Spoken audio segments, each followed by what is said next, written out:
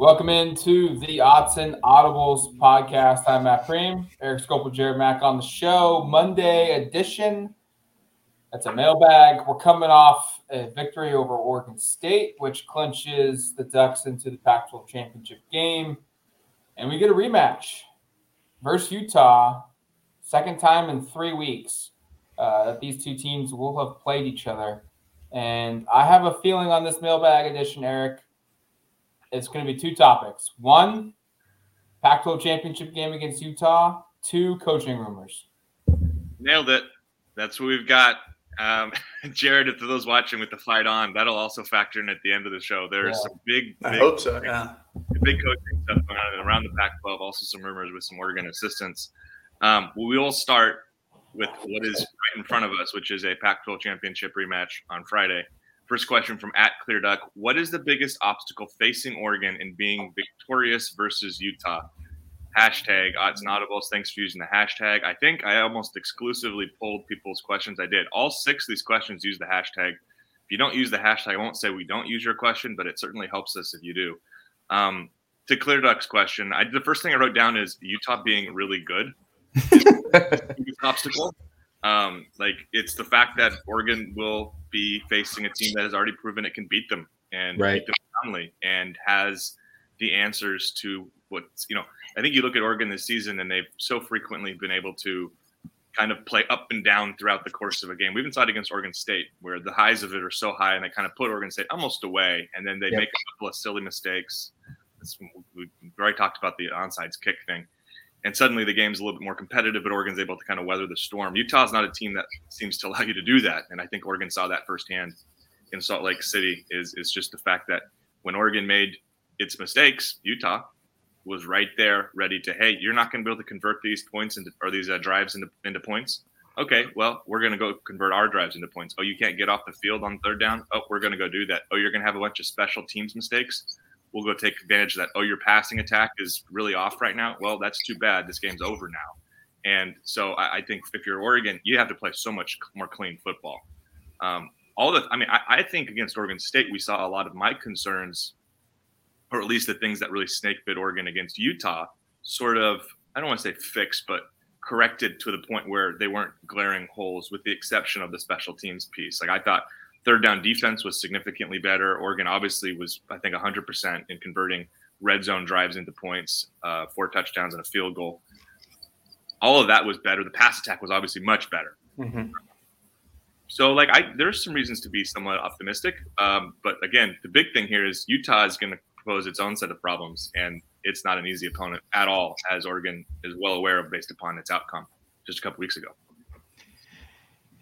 It's an interesting one. I mean, Oregon's only a 3-point underdog in this game. And if I remember correctly, that's kind of what it was when Oregon went to Utah, right?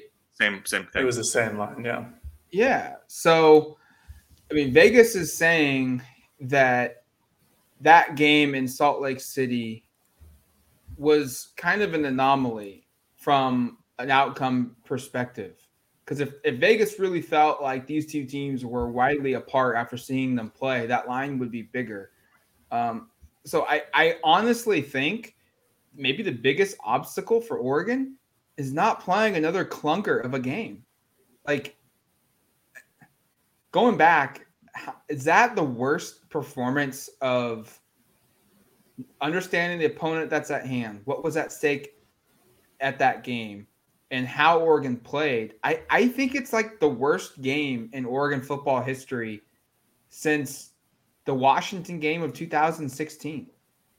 Maybe the Stanford game in 2017 when Herbert was hurt and they got blasted. I mean, Eric, you were at that game in person, so maybe you can better compare that. But I honestly think maybe it's just don't play an absolutely clunker of a game. And you have to give credit to Utah. They forced some of that. They had a big part in that, in Oregon doing that, and of how they played. But I honestly think Utah played its best game possible. Oregon played its worst game possible. And that's how we ended up with that outcome.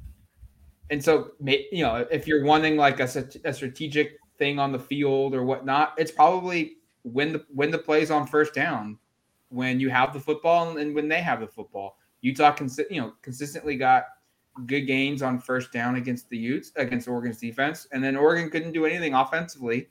And a large part of that was because they got behind schedule on first down. I mean, Oregon got their butts handed to them against Utah. Utah absolutely demolished them in every single way. I don't think that was just necessarily Oregon had a bad game. I think that Utah did exactly what they did, and they game planned correctly for Oregon's lapses in offense and defense. Oregon has struggled all year to get off the field in third down. So what did Utah do? They ran, their first 2 plays of every possession were usually runs or quick passes to get it a third down and shorts. Easy conversions all day long. And the second biggest flaw in Oregon for the most part has been their passing attack, which some games have been good, some games have been terrible. And Anthony Brown I didn't think he played terrible against Utah. He had some bad throws here and there, but just given the circumstances he was going against where they couldn't get anything on the ground going and he hurt himself during the game, he was fine. But that's what Utah was supposed to do. Force Oregon into third and longs. And they did exactly that. They outplayed Oregon in every facet of that game. So to go to Eric's point and answering the question of, what's the biggest obstacle, other than Utah being really good, because that's the first obstacle that has to go against. It would be a lot easier if they played Arizona this next week, but they're playing Utah. Oregon has to play with the same fervor, intensity, and passion for all 4 quarters.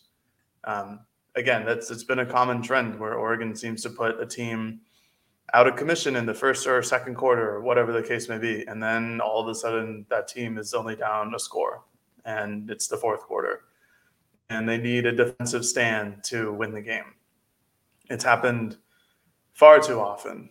I mean, against UCLA, they allowed UCLA to come back in the game. Washington State up 14-0. They come back just the next quarter. Last week against Oregon State, excuse me. These are things that you cannot do against Utah. This is exactly what Eric's point was. Like, they're going to exploit those instances of your team having a mental lapse, having a physical lapse where you forget to cover someone, you do whatever it is. You have a false start on 2nd and 10, and all of a sudden it's 2nd and 20. That's when they're going to take advantage. And Oregon has to stop shooting themselves in the foot. That didn't happen for a couple weeks as egregiously as it did for the first few weeks of the season, because it was bad for a long time. Mm-hmm. And then they all came back against Utah. And that's a really bad sign. They cleaned it up a bit against Oregon State for sure. But the tensions are going to be high yet again. It's going to be obviously for the last 3 weeks, I've been saying that, this is the most important game of the year. This one, again, is the most important game of the year so far. And the tensions are going to be high. It's going to be hopefully a ruckus environment in Vegas. Utah knows that they can beat Oregon. They literally just did it 3 weeks ago at the time. So Oregon needs to get out of their own way in order to really have a good performance against Utah. I'd add, I think the health of Oregon's football team is also an obstacle potentially. Yeah.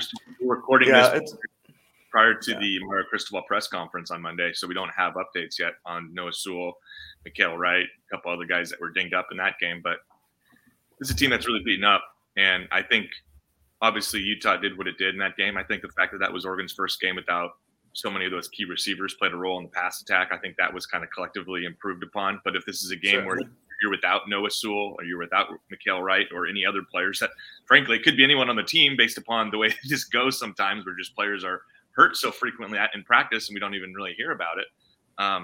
If Oregon's down a couple key players, that could be a huge thing to keep aware of too, just because, it's one thing to lose key players early on in the season, but you've got so much depth. Oregon's depth has already been kind of taken out of the equation in some position groups just because of our previous injuries. So if they're down a couple of these other guys, it would be very problematic. We'll have full updates on that on Tuesday's show. If Sewell can't play, they're not going to win.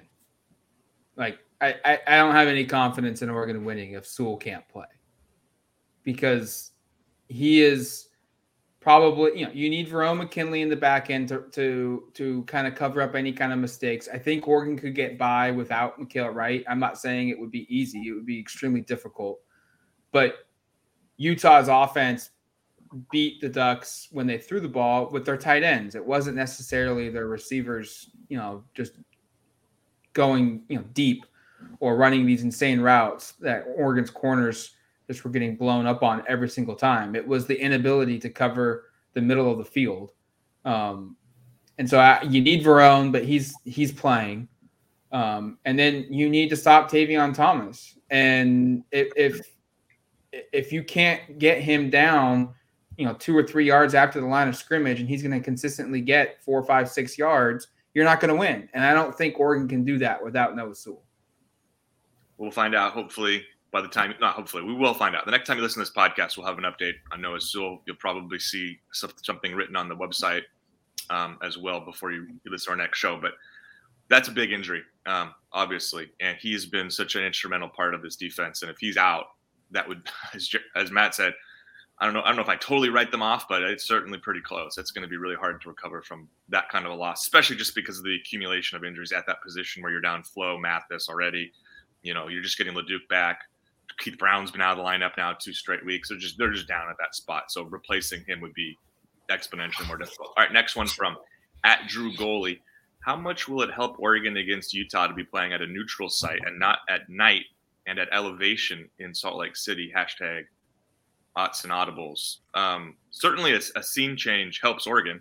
It couldn't hurt them. There'll be more Duck fans in Vegas than there were in Utah. 100% that'll be the case. I still think we talked about this on the walk back from Otson on Saturday, knowing what the matchup would be.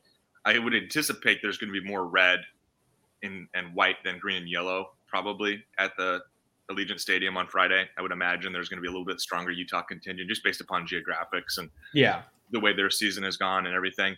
I might be wrong. Duck fans prove me wrong. That'd be great. It would be really impressive if it was the opposite. But that's going to help a little bit. It has to, just because you're not. And that was a pretty raucous environment, wasn't it, Jared? It was packed house. They were loud. They were into the game. Me being down on the field at the end there when the game's out of hand and it's not them cheering against a first team offense trying to move the ball with the game on the line. Even in those moments, it was loud down there. It was a factor. Oh, yeah. Neutral sites take away some of that. It'll be easier for Oregon to initiate offense. It'll be easier for Oregon to maybe rally after mistakes. And maybe that was a part of what took place in Salt Lake City of, hey, they're making mistakes, but they don't have an opportunity to really, I shouldn't say not opportunity, but it's more challenging to kind of regroup and kind of figure things out outside of being in the locker room at half. Just a couple thoughts. From a elevation perspective, are we buying? That was a big factor. That was nothing that was mentioned at all after Oregon lost to Utah. Like, it didn't come up once of like, oh man, I was out of breath the whole game. And I don't know exactly the difference in elevation. No, it is higher in Salt Lake City, but do we think, is that going to be a factor really at all for either of you guys? Are you guys even on your radar, elevation? No. I kind of buy it. It's like whenever an NFL team goes to Denver in the first month of the season, they always are so winded and so gassed that it doesn't even Denver's always going to be a favorite no matter how bad of a team they are. I think it mattered a little bit for elevation. It certainly took some time getting used to. Eric, you and I know for being there, just normal walks were a little bit different. Maybe breathing a little heavier. But in terms of if it'll help overall on a neutral site, yeah, of course. It's the same reason if Utah had come to Oregon and lost, they'd on a Utah podcast, they'd probably be asking the same thing. Is it going to help on being on a neutral site? And yeah, of course, there's not going to be strictly one fan base screaming down at the opposing team. It's going to be both of them. I agree with you with the sense that there's probably going to be more Utah red than Oregon green at the stadium. Not saying that there won't be a lot of green there. I do think it'll be a good atmosphere overall, but of course it helps on a neutral site. It always does. This is why you have big games at a neutral site all the time, because you don't want a clear advantage to one team or the other. And it gets rid of all the bad memories Oregon could have up in Salt Lake City. We get to go to Vegas and try to, create new ones after the Vegas Bowl in, 2017? I think that was the last time Oregon was down in Vegas. So they got a new chance, new stadium too. So might as well make the most of it. I'm expecting it to probably be 65-35 Utah fan, just because I'm not saying it's a very easy drive, but it's a lot shorter distance to drive from Salt Lake City to Vegas than it is from Eugene to Oregon or from Portland to Oregon. I guess the one wild card is, and it's also very expensive right now to go. Rooms are extremely expensive.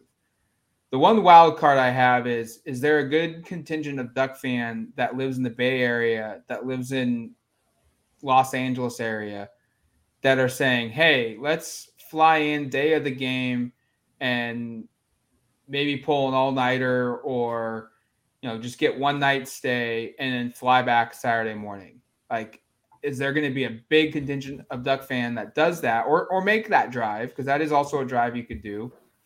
I think that's going to be the only contingent in this. Is also how much did the Utah round one kind of spoil the excitement of the season for this fan base? Because I don't think losing a close shootout game or a defensive contest where they lose by 3 in Salt Lake City would have really derailed the fan base interest. But when you go to Utah and you get blasted like the way they did, I felt like there was a little bit of a hangover even at Autzen the next week against Oregon State. And there certainly was lack of excitement, some lack of discussion building up to the game against Oregon State because of how that game transpired. So what does this fan base do? Are they still all in on the season, or are they just going to say, hey, let's stay home and watch it on TV? We're going to be all into the game, but let's save that money for maybe a Rose Bowl. Mm-hmm. It's a thought. Yeah, I'd love to hear from Duck fans in the comments on kind of if they'll be going. I've seen on Duck territory there's been like a roll call post where fans say they're going and whatnot. There looks like there's a good number that'll be making it down. Also, I know some people that are going, but I also know, like yesterday I bumped into a friend and it was I don't know if I really want to go now type of a discussion. So maybe it's a very small, atmosphere, circle size for me of where that's at, but I'm curious.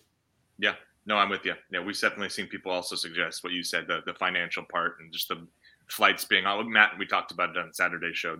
You could basically fly in on Monday and you spend the whole week in Vegas, or like not even get there for kickoff. So options were not great. I'm personally flying PDX to Las Vegas and getting in the day before, but there wasn't an option out of Eugene, unfortunately. The first time I'll have to do that for a couple of years. All right, third one from @SCO_IS_LIFE. With reports of Joe Moorhead leaving, and in parentheses he writes, wishing him the best. And I will also say that this follows Sunday's report from several outlets that he will potentially, and is at least a front runner to take the Akron job as a head coach. He was an assistant there for a while back in the 2010s. He will be coaching in the Pac-12 title game. This was my first and only concern. #OddsNotables. So Sco is asking if Moorhead's coaching in the Pac-12 conference championship game. Well, he is scheduled to speak with reporters on Tuesday. That would be Oregon reporters at the HDC, so in Eugene. I think that's a pretty clear indication.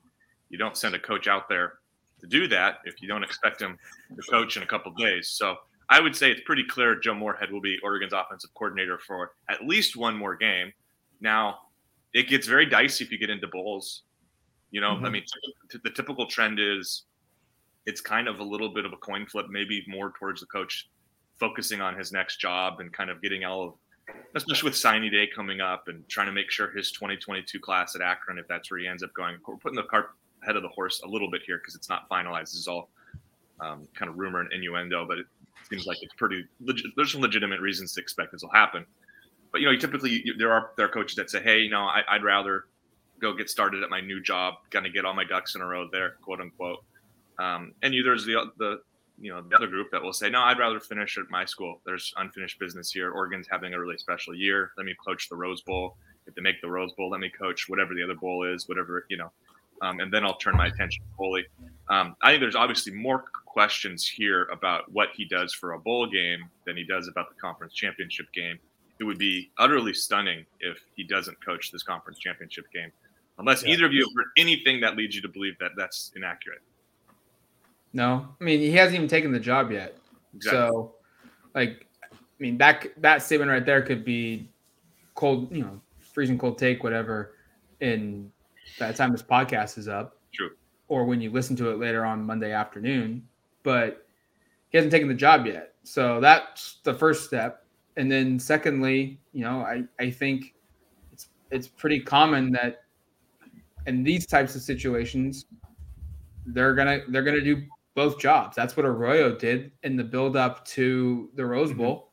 Is he did both jobs, and it's very rare you see coordinators or you even see head coaches, kind of like what Lincoln Riley did, not finish things out unless the school says no, we don't want you at this school because you're leaving us. I don't think that would be the case. Or I think Oregon would be, we want you, we expect you to fulfill the rest of this season before you leave to go to Akron. And it should be a good thing that this is happening if it does.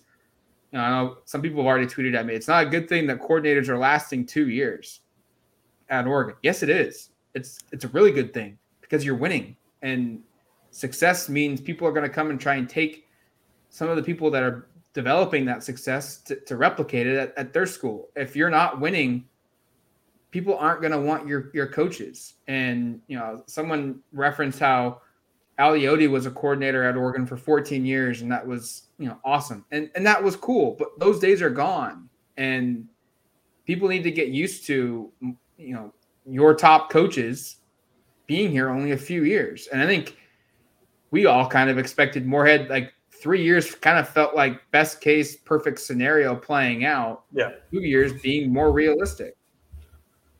Oh, 100%. It's just the modern trend of going to a job that excites you more because you have the opportunity.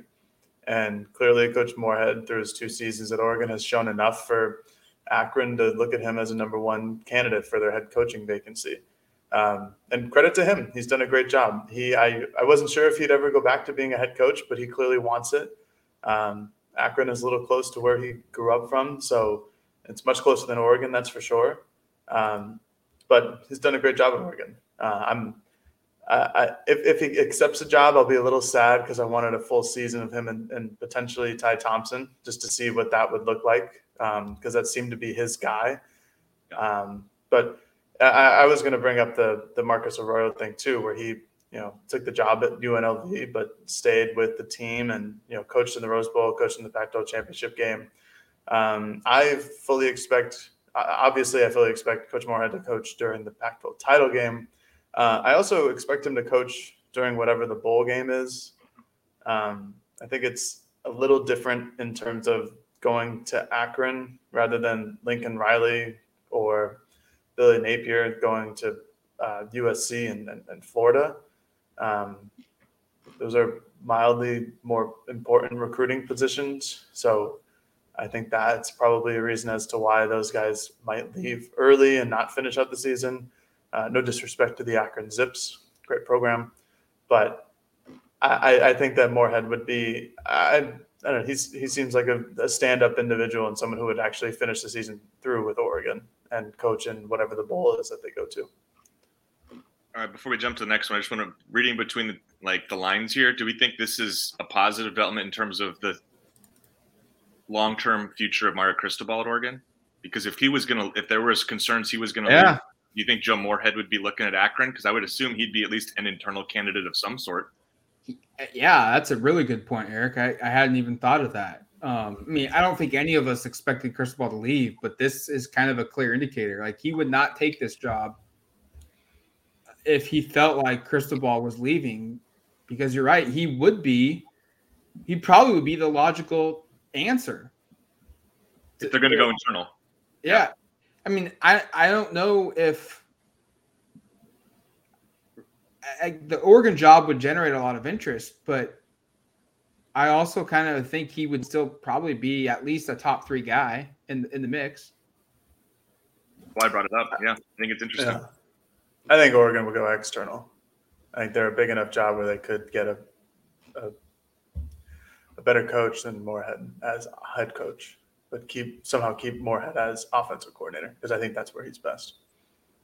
it's just Oregon has a history of, and maybe this is where they break it, but of hiring, of promoting from within internally. You've seen them do it over and over again. The only one that wasn't was Willie Taggart, and that didn't play out great. I know you just look at it the last decade of coaches. It's over and over and over again.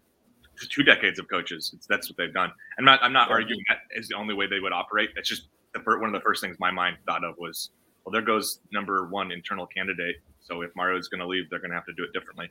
We'll see. Right. Just a thought I had. All right. This is one last one on the Moorhead situation, and then we'll jump to a couple of other questions around the conference. And then the last one's a pretty fun one. But from @Chris Ross, what impact do you see Moorhead's reported move to Akron having on the 2022 recruiting class? Hashtag thoughts and audibles. Thought it'd be good to bring it back to recruiting. Signing day here is somehow like 2 weeks away. Like we're almost there.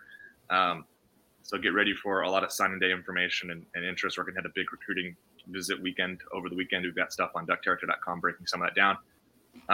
Toss it over to you, Matt, here. What do you anticipate, assuming this happens? Again, we have to be clear. This is not set in stone, but it seems like it's headed in this direction. Recruiting impacts. I don't think it really impacts much. I don't think any of the receivers bounce. I don't think any of the offensive linemen bounce, tight end bounces, because a direct correlation of Joe Moorhead leaving the program. Now, Tanner Bailey, that could maybe be one in which that opens the door a little bit, because Bailey knew Moorhead pretty substantially prior to committing to Oregon, because Moorhead recruited him when he was at Mississippi State as the head coach there. They had a really good relationship. This was kind of Moorhead's guy. Being the fact that Bailey's from Alabama, maybe he does decide to stay a little bit closer to home, or maybe he follows him to wherever Moorhead goes. But I think that would be the only one that would really make some kind of sense to maybe immediately open things up. And even then, I kind of don't think it would happen. Maybe the Moorhead departure, maybe it leads to a transfer, though, from one of these quarterbacks currently on roster, depending upon who they hire to replace him. Maybe the offense takes a change again. And one of the guys currently on the team says, you know what, like, I'm not happy with how things have played out so far. This offense is changing again. And, you know, I want to go somewhere else. Because Ashford and Butterfield were recruited to Oregon by Arroyo and then saw him leave after signing. And then the offense came in with Moorhead, and then they're now going to be potentially being involved with their third different coordinator in 3 years at Oregon. That I think that could maybe happen. One of those guys says, this is too much craziness. But the rest of the class, I don't really expect it to really fall apart at all. I mean, Oregon has recruits a way that no coach really impacts things. And I don't think really any of these guys are Joe Moorhead only recruits. No, I don't really anticipate this having too much effect on the class of 2022. Tanner Bailey, that's a good one, Matt. I can see that becoming a thing. I will say, I mean, if you're in the class of 2022 and you're committed to Oregon, are you really going to decommit and go to Akron? Again, no offense to our good Akron Zip fans out there who listen to the pod all the time. You know, great Maction team. But yeah. I can't anticipate Robbie Ashford or Jay Butterfield, who held plenty of Division I Power 5 conference offers, scholarships, all of that good stuff. I couldn't anticipate them, transferring and going to Akron. Again, Joe Moorhead seems like a very quality, upstanding individual. Would probably put the pressure on one of them to join him in Akron. I just think for a lot of recruits and a lot of players that are currently on Oregon's roster, the best thing to do going forward is either to stay with Oregon or, transfer to another Power 5 school. Akron will sure give you playing time and give you Wednesday night exposure and Maction on ESPN, but I don't know. This is probably not the best idea. One last thought I had just on, and you guys talked about a little bit about transfer at quarterback. I do think depending upon who the new offensive coordinator is and what kind of a scheme and offense they run, like if it's a significant change and you're looking at an offense going from being what it's been under Moorhead, where it's kind of like an RPO spread team, to maybe a more traditional pass. Maybe it's a pass happy offense. I could see one of these guys going, man, this doesn't really fit what I was sold. This isn't the offense I was told I would be playing in most recently. Suddenly we're doing something that's not really fitting my skill set. This is solidifying a transfer. I still would anticipate that you see most of these guys play through spring, though, just to see where they're at, especially with the new coordinator. Because it could have been a deal where, hey, the old quarterback coach, who, by the way, was Joe Moorhead, really had to feel that Ty Thompson was the guy or Jay Butterfield was the guy. I'm just hypothetically speaking here. And new coordinator comes in and goes, well, actually, for what I want to do, I actually see player X or Y or Z as a better fit. So there could certainly be – this could impact, I think, the future of the quarterback position going forward. I agree with you both saying it seems unlikely that one of these guys just follows Moorhead to Akron before going through spring ball, though. I would think that would be kind of short-sighted on their side, and then we'll see what happens with Tanner Bailey. One thing of note, if Moorhead does leave, there's two options for what Oregon does. They promote internally Jim Mastro or Brian McClendon or Alex Mirabal to become the offensive coordinator. And then they go out and they hire a quarterback coach. Or the offensive coordinator that they hire has to be a quarterback coach. He has to have experience coaching as a quarterback because they don't have anyone on this roster right now that can coach quarterbacks besides Nate Costa. And Costa cannot be an on-field coach unless he gets elevated to offensive coordinator. I mean, they could, or they elevate Mastro, let's say Mastro, to OC, and Mastro coaches running backs and is the OC, and then Nate Costa gets elevated to QB coach. I think if they were going to elevate Mastro to offensive coordinator, it would have already happened.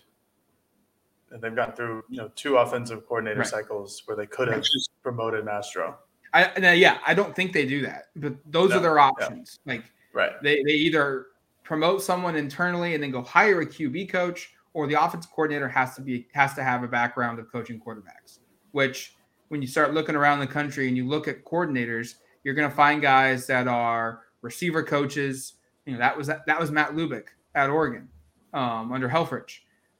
You'll find guys that are tight end coaches, offensive line coaches. So Mario Crispo was. Yeah. Mario Crispo was OC O-line coach. Yep. And so you're going to need to find somebody that's got a QB background, which shrinks the talent pool a little bit. No, those are good points, Matt. McClendon also been an OC most recently out of South Carolina. Didn't go very well, and he ended up at Oregon. Don't know if that's a real fit unless he's really proven. Maybe he's done a hell of a job the last couple of years here of being like, man, he's going to figure this out, and maybe they promote him. But I kind of agree that they probably look externally and kind of go from there. And if you can, as Matt said, if you can just basically replace the duties Moorhead's been coaching, which is OC and quarterback coach in one hire, it's probably the best route, to be honest with you. It's at least the most seamless one. The other thing I would think of is if someone like Bobby Williams were to retire, or there was another coach that wasn't retained, you could get a little bit more creative in terms of how you want to go about doing this. Next one from @Mr. Massinger. With the new USC hire, who is, by the way, Oklahoma's Lincoln Riley. This is a pretty big deal over the weekend, really big hire for the Pac-12. Are there any recruits you see becoming out of reach that were otherwise within reach for the Ducks? Hashtag Odds and Audibles. Just open it up in general recruiting talk, Matt. Also, I think just the second part, are there Oregon commitments that you're now worried might end up at USC because of this hire? This is a potentially conference shifting move here. This is USC went out. What's that? I think it already is. Yeah, I mean, USC went out and got one of the big boy young coaches. They didn't go out and settle, and that's. I think even a week ago there was a sense that I think Matt brought up maybe Dan Quinn's name or something was attached. Yeah. They went out and got the biggest of the baddest young coaches. Yeah, I mean, this is a huge hire for USC, and we'll see how it plays out. But recruiting implications, I know Kevin Coleman is a recruit that Oregon and USC are both on. I think there's quite a few others that Oregon obviously recruits a lot of similar players. But Like, what's the fallout here from your perspective, Matt? Are you concerned by this? Is it more a 2023 concern than a 22 concern, or kind of where's your head at? It's probably more of a 2023 concern. I mean, USC would be stupid. I mean, Riley would be dumb not to call McMillan and be like, "Hey, look at my offense. Do you see what I did at Oklahoma? I'm bringing that here." But he's already told Greg Biggins that he's 100% locked in, doesn't really care, is not gonna listen to pitches. He's gonna get a pitch. I would be shocked. Yeah. But McMillan's already come out ahead of time and said no, that's not happening. I would expect Riley to call Jalil Tucker and Jalil Florence at down at Lincoln High School in San Diego. But much like McMillan, I don't think that happens. I don't think they flip. Grace Halton, another guy, I don't think that's a flip that happens. I do wonder about Darius Clemens. I do wonder about Kevin Coleman. I do wonder about Josh Connerly, Jr., the 5-star offensive tackle from Seattle. Those are guys maybe that USC comes swooping in and says, "Hey, look, Josh, Oregon's already got Kelvin. Come be our bookend offensive line commit for this class. Go to Kelvin Coleman." Kevin, they've already got McMillan. They've already got a couple other guys maybe in the wings here. Come be our bookend commitment here. Maybe a Zeke Berry, who's trending to Michigan, but maybe it's hey, Zeke, don't leave the state. Come down to SoCal, get away from home, but still be in SoCal. Don't go to Michigan. Come here. I think his impact probably is going to be more on the few guys that are uncommitted right now that are considering Oregon, and then more importantly, the 2023 guys. And then honestly, like the commits that they have in this 22 class for Oklahoma, like I wouldn't be surprised if he brings half of them. A lot of the Cali guys have already decommitted. It's not going to be a shock to me if in a month's time they're committed to USC. USC is going to finish with a really good class, is my guess. It'll challenge Oregon for best in the Pac-12 is my expectation. Go ahead, Jared. Oklahoma's already lost 4 commits. Yeah. And most of them have already been crystal balled on 247sports.com to Oklahoma, including Malachi Nelson, 5-star quarterback, and Raleek Brown, who's a 5-star running back. I mean, the only issue that Lincoln Riley has going forward here in recruiting for the class of 2022 is the early signing days on the 15th of December. That's a lot. That is not a lot of time for him to make a new relationship with a recruit on the West Coast and convince him to go to Oklahoma. He's a good recruiter. He's always had the name backing of Oklahoma behind him and why you should commit to the school that I coach at Oklahoma. He now has it at USC. I don't think it will be hard at all for him to recruit for the next however many years he's at USC. It's going to be a little difficult this year just because he doesn't have time.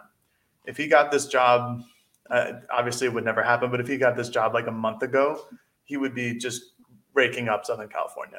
There would be it'd be really hard for a lot of kids to say no to that, including all the wide receivers and cornerbacks down there. This is a monumental shift in the Pac-12. USC has been a dumpster fire last 6 years. I think that's putting it nicely. Conference as a whole is better when USC is good. This is a very good change for them. This is a very good change for the conference. This could be a move where you now have a USC team who's viable for the playoffs every couple of years, which is huge because that is the biggest name brand team on the West Coast. Yep. Oregon has done a great job the last few years of becoming that team.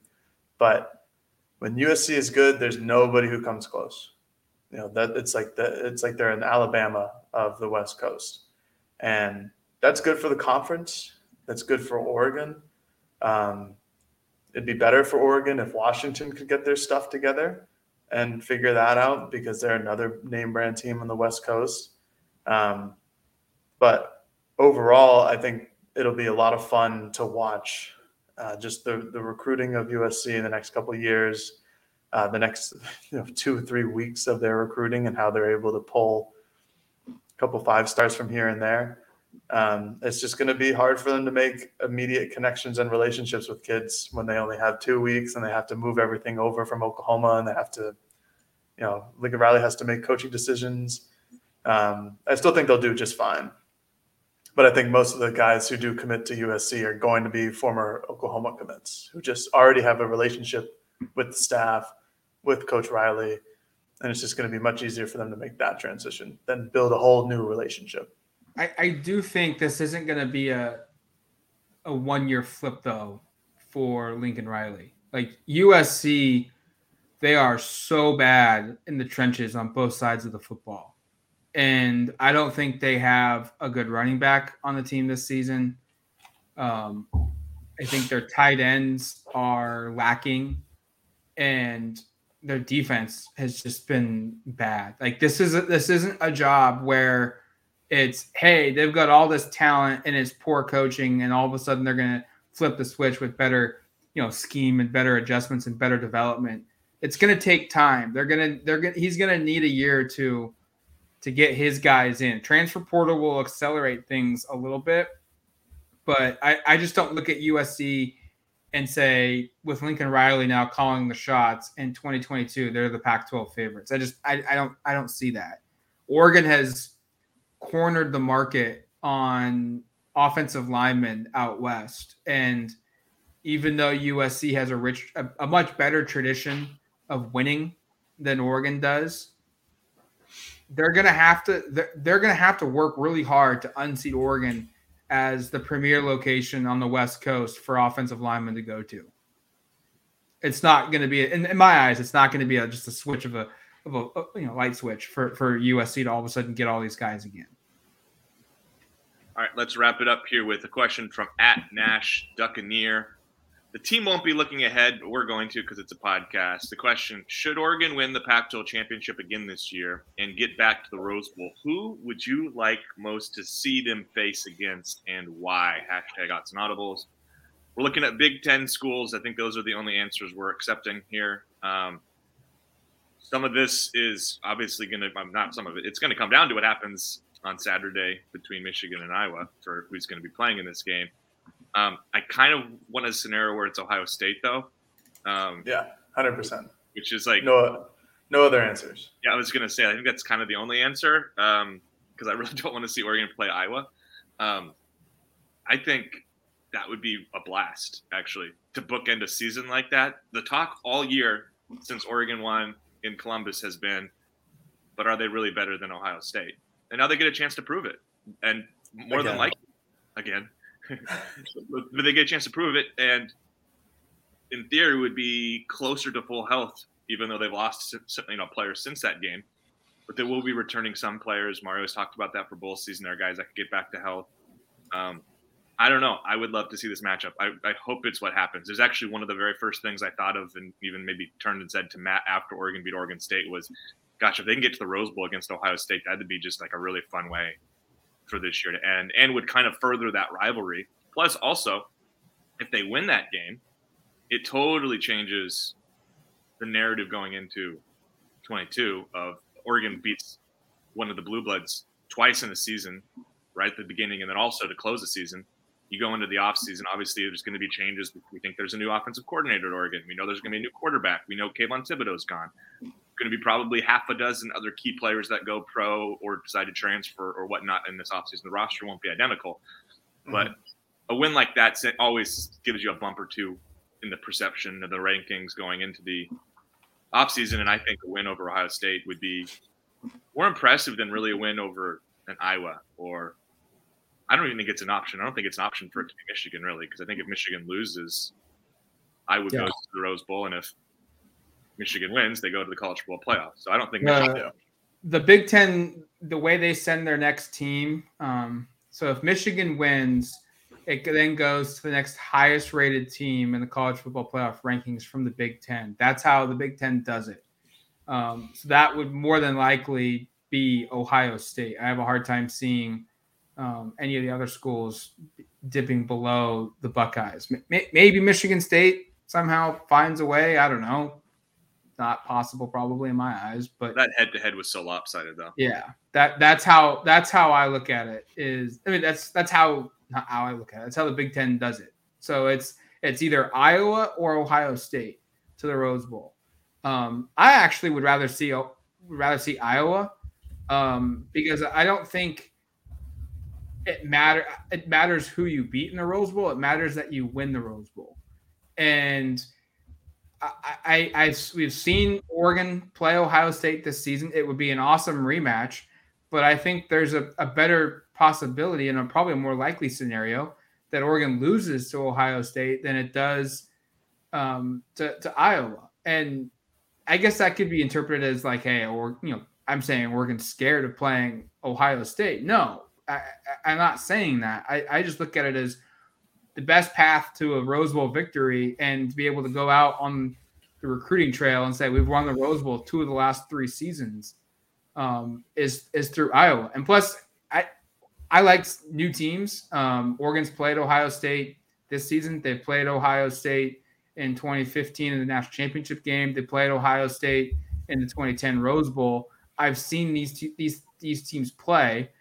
I don't know the last time Oregon's played Iowa. I think it was 94, I think.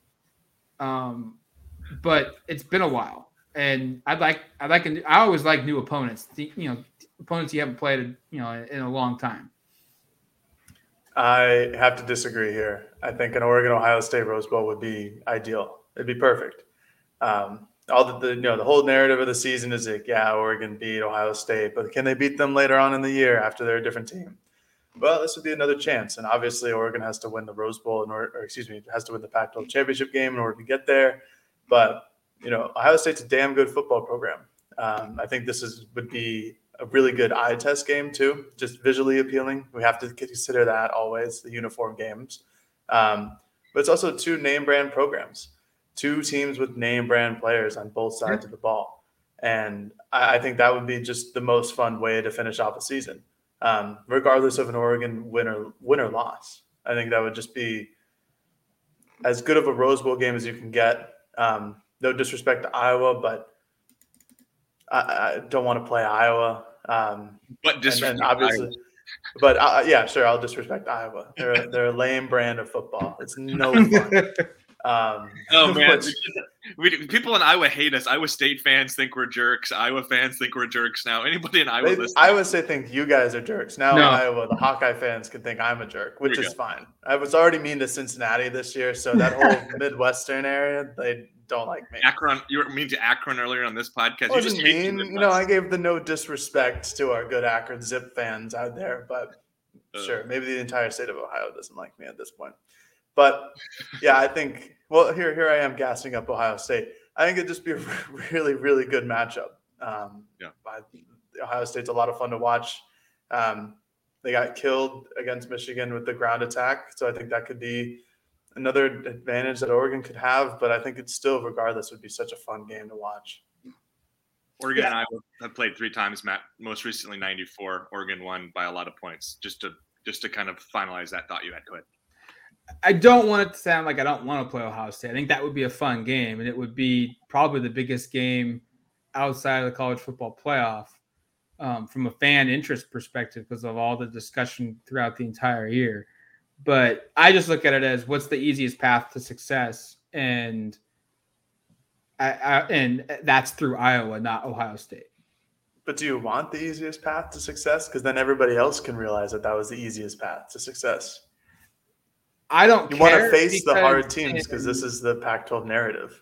Sure.